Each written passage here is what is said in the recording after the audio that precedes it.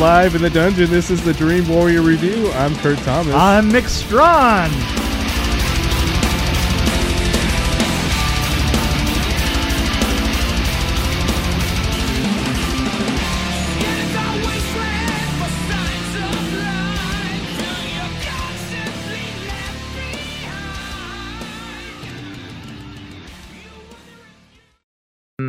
Are we ready to go? Oh yeah, I was trying to work on an introduction for this. Okay, good. Something right. special here, buddy. I'm gonna try to channel the director of this movie. Okay. See. That was a great movie, wasn't it? I don't know if that was good. This was good. I love Adolf. Adolf is my friend. I don't know why I started sounding Japanese there. Wow, that was an alto version of Japanese Hitler. So, have you been able to roll all of the Axis powers leaders into one? Because I don't think you hit Mussolini right there. Okay, I think I know the key to this. Yeah? I need to relax. Okay, hold on. That was a very good movie, wasn't it? Yes, that was better? much better. That's was much more better. of an evil axis of power. I don't know what that was. Wow, that was actually kind of disturbing. I need voice lessons. So, are you going to describe us and pull us in? Well, can I just say that I think one of my new favorite directors is obviously Taika Waititi without giving anything away. Dead on. Yes. I mean, I got to go see more of this guy's movies because I think I'm giving away already what I feel about this movie. But well, there's no doubt that I am. I have to say that this just knocked my only 5-point movie right out. Right. Yes. Well, do you know the connection here? He played the vampire on What We Do in the Shadows, Viago, the fancy one. Right. And he was also the voice of Korg and Thor, Ragnarok. Right. Exactly. So this guy snuck up on me and like hit me in the back of the head. Said, "Look at me, I'm a great director." Man, I mean, I walked out of there speechless. I walked out of there with Ian. Ian and I just came from it, and the two of us were just absolutely speechless. It is to me the perfect film, and I might add, an outsider's film. I want to say that the fact that he's from New Zealand, and I've been in New Zealand before for a long.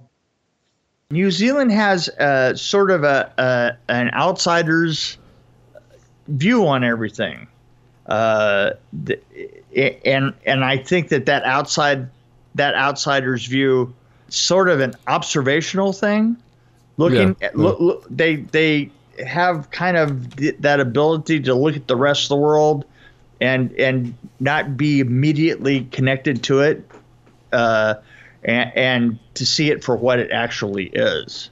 Oh yeah. And boy, there could be no better example of that than this. The whole thing is, I mean, it's the most amazing satire I've seen in a long time. Well, you know what? But here's what's weird about it is there isn't bite to it. You know what I mean? I mean. Yeah. Ian. Well, there is bite to it, but it's in a different way. Like, so the satire, the humor part of it, was just showed how ridiculous Hitler was and how stupid the whole thing was. Right. But the bite to it was crushing when I mean, I got pretty emotional during that. There's one scene that involves a bomb. Well, exactly. And the thing is, but it doesn't have a schmarmy kind of, hey, look, I'm a filmmaker kind of point of view. You know what I'm saying? No. I mean, it was very heartfelt and very, and the combination of that with the look of the film itself, the production design is amazing. It's very focused. It's very cheerful in a way. Yeah. For colorful. Yeah. It's very colorful. There's a world weariness to Sam Rockwell's part that oh God, Sam Rockwell was amazing. he was just amazing. And compare and yet, that to like 3 Billboards and then this, it's like, wow. Right. Oh, wow. Yeah. and at the same time, you know, there's just something in there that is so to the heart. Oh, yeah, it went straight to my heart and like, so one thing that I found really interesting, this shifts tone like constantly, but somehow it works. How does that happen? Yeah. I mean, but because I'm saying it's real. I mean, yeah. Because the world shifts tone and this film is looking at that, and it's somehow or other, it's not making a judgment on it. It's letting the world make the judgment on itself. Yeah, the world that you're seeing. Oh, just absolutely amazing. Well, and the I thought he was and the photography. Oh yeah, just the direction and the actors. I mean, Scarlett Johansson and I mean the kid actor was amazing too, and that was like his first big film. Right, and he was amazing, and Scarlett Johansson was just achingly real, you know. Yeah. I mean, and funny, absolutely hilarious. And what she had to do to kind of protect her son and protect her family, basically. Yeah, and some of the dialogue of the film that's looking at there's one part. I don't want to make it a spoiler, but where he goes, "What did they do?" and she said, "What they could." Yeah, and the way she said it, breaks your heart. At the same time, it makes you realize where everybody was standing. You know? Yeah, exactly. I thought you were gonna say the little kid's line, the kid with the glasses. This is not a good time to be a Nazi. Right. I thought you were gonna say that one, but you know. Yeah, or Sam Rockwell's his final lines, amazing. Just oh God, and how it ended. I just kind of like my jaw was just dropped. Yeah, you know, yeah. I was just, wow, that was just amazing. So anyway, it's taken over from Young Frankenstein, and it actually took Young Frankenstein out. Oh my gosh. And stomped it to death. Well, you know, okay, so this director, I was curious. I was watching him on the Trevor Noah show, whatever show that is. Right, I saw it, yeah. But it was him talking to Trevor Noah, and he was like, isn't it odd that in 2019 someone has to make a movie about how you shouldn't be a Nazi? It's like, and then the interesting thing is he said he took this story from a book that he read, and he wanted to make it kind of his own personality. But, I mean, my take on him is like, so what I like about him is that he's a really good storyteller. Like, that's why I like Spielberg so much. Right. So I think he's kind of like Spielberg with a little bit of Rob Reiner because of like Spinal Tap, and then a little bit of Monty Python, and the cherry on top would be like Mel Brooks. Right, exactly. And you know what? One thing all of these guys have in common is that they are telling the story, and they're using fairly conservative camera movements, and yet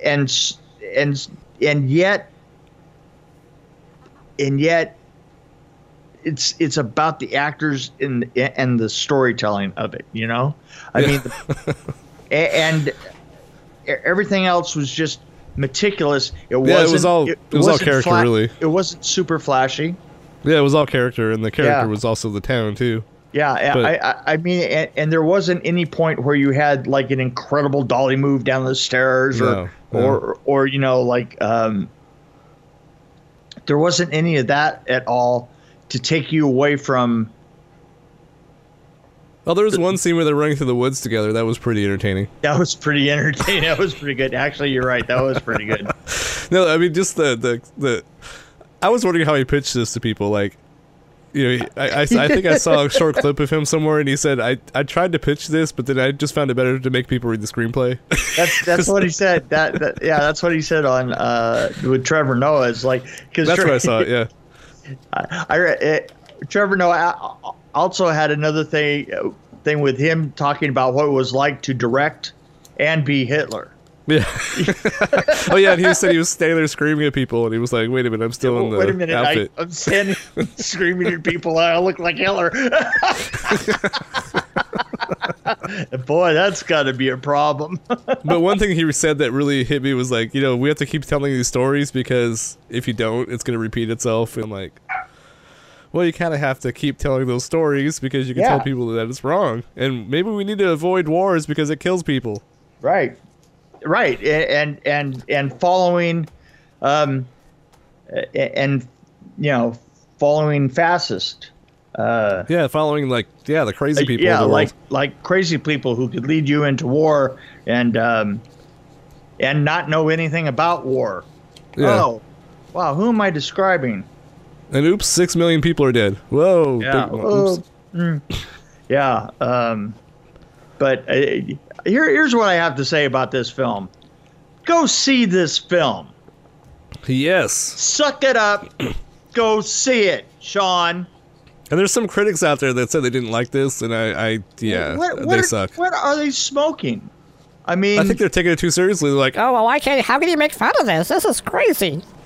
Yeah. You know what? This is the perfect time for this film. Yeah, it's actually what's scary about it is it kind of fits in our time. Yeah, it does fit in our time. Really disturbing. Yeah. It's a wake up call. Come on, Donald, you got to see this movie. Yeah, Donald. I don't know if it's gonna help, but I don't think that he would recognize himself as the big blonde. Here, take this gun. Take that gun. Sam Rockwell and his little buddy. I mean, how perfect was that friendship there?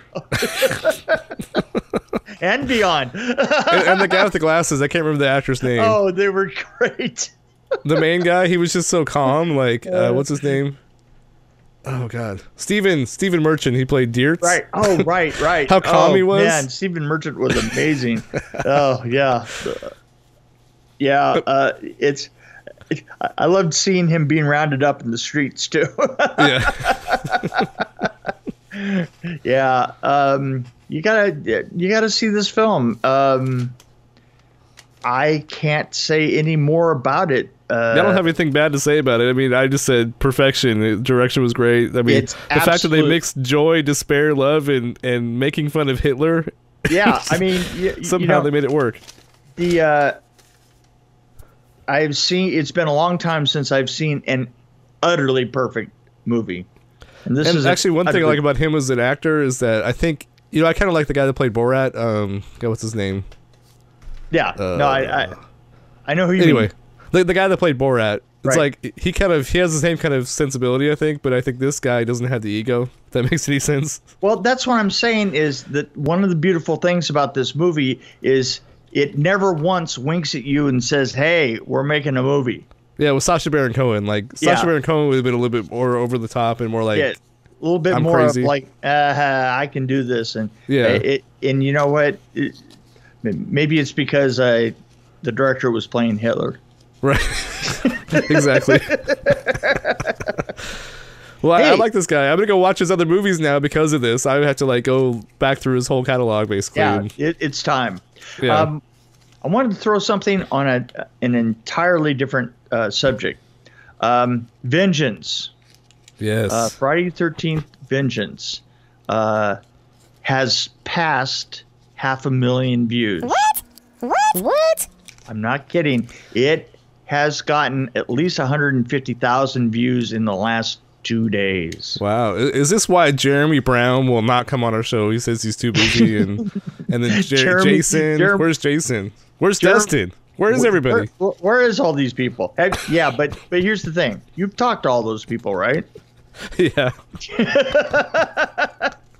Yeah, I almost got Jeremy to come on, but, he did go on somebody else's show. Well, my argument was like, hey, come on with Jason or come on with Dustin or whoever else that'll make you comfortable. You can hold their hand. Oh, Jason will come on in a minute. Oh, Jason. Yeah, well, I want to talk to Jason for sure. Well, let's grab. We'll see if we can grab him next week. Yeah, that'd be awesome. Yeah. And when that DVD comes out, vengeance will be mine. I just had to say that. But vengeance will be yours, but all proceeds go to the right, Shriners exactly. Hospital. Shriners Children's Hospital. Vengeance will be mine, but that's which isn't mine goes to them. Right. Well, yeah, I have to say that this was just the most enjoyable. We had so many problems trying to get to a theater to see this. I know it didn't come here until like now. Well, yeah, but the thing is the theater. There are 3 Regal theaters out here, and each one of them has a completely different set of films at them. Oh, and for some reason this one wasn't at the one that the app told me. Oh god. Yeah, that was that's always fun. That was actually the other one. Yeah, we've been getting a lot of that tonight, and so they were about a half an hour apart. So that's why this ended up going so late. Oh no. I wasn't worried about it. I just was anxious to talk about it. Yeah, I can understand. Oh, so I went to see this. I actually kind of found a late show the other night, and I was like the only one in the theater. Really? So it was 9:20, and it was in one of those smaller theaters that has about 100 seats. Yeah. And I was by myself the whole time. Wow. So I felt like I was like a, I don't know, celebrity in my really stinky theater. I'm the king of piss. Right. Yeah, boy, that's that's a character right there, all on its own. The king of piss and vinegar, I would say, actually. Ooh, there you go. Well, so what's your rating? You said it was 5. I guess absolutely as high as I possibly can go.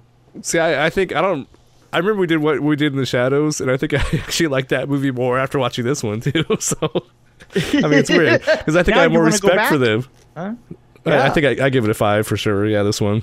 Yeah, absolutely. I mean, it's just the thing is, I think this is the first time that I mean, Young Frankenstein is my favorite film of all time, and this is the first one that I thought to myself that maybe I should have made Young Frankenstein a 4.9, so I had this to go above it.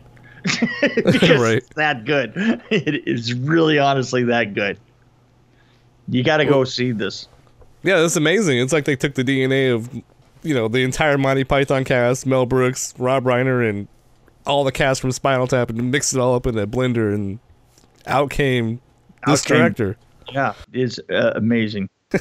So, anyway. That's a weird way to put it, but anyway. That was a pretty weird way. See, wouldn't that be great if I had if we were like so popular that they would put us on the back of like DVDs, like Kurt Thomas said, it's like the DNA from blah blah blah. Kurt said, Dream Warrior Review gives it 2 thumbs straight up. I thought it was a 5, and so did Kurt. Well, there you go. Coming up, I think we have a very exciting guest. Should we talk about that guy? Yeah, I think that we should. Because he has kind of a connection with you in a weird way from his childhood. Jordan made a Critters fan film that we've already talked about. We have talked about it, and we loved it a lot. And he was obsessed with Critters, and he was like saying, "Oh, I love the town that they built in Critters 2, and I like all this other stuff." And he was like giving all the credit to the director, and I'm like, "Wait a minute. He needs to talk to Mick." So now we can get him on and talk about it. Yes, and I want to hear his story, and I'm I'm a late blooming clitoris fan. Critters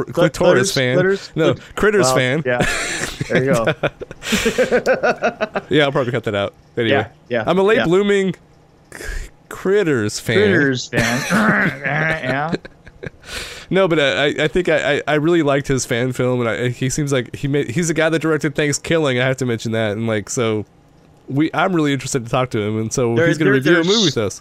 There's so many things that I want to talk to him about. So there we go. It'll be a good one. So that'll be coming up in our near future. That's right. So stay tuned. And it's only $25 to listen to it. No, I'm just kidding. Such a deal. Such a deal. Okay, guys.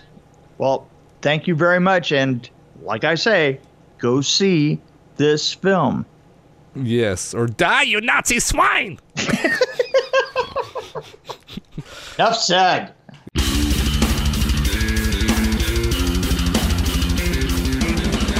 Thanks for joining us on the Dream Warrior Review podcast.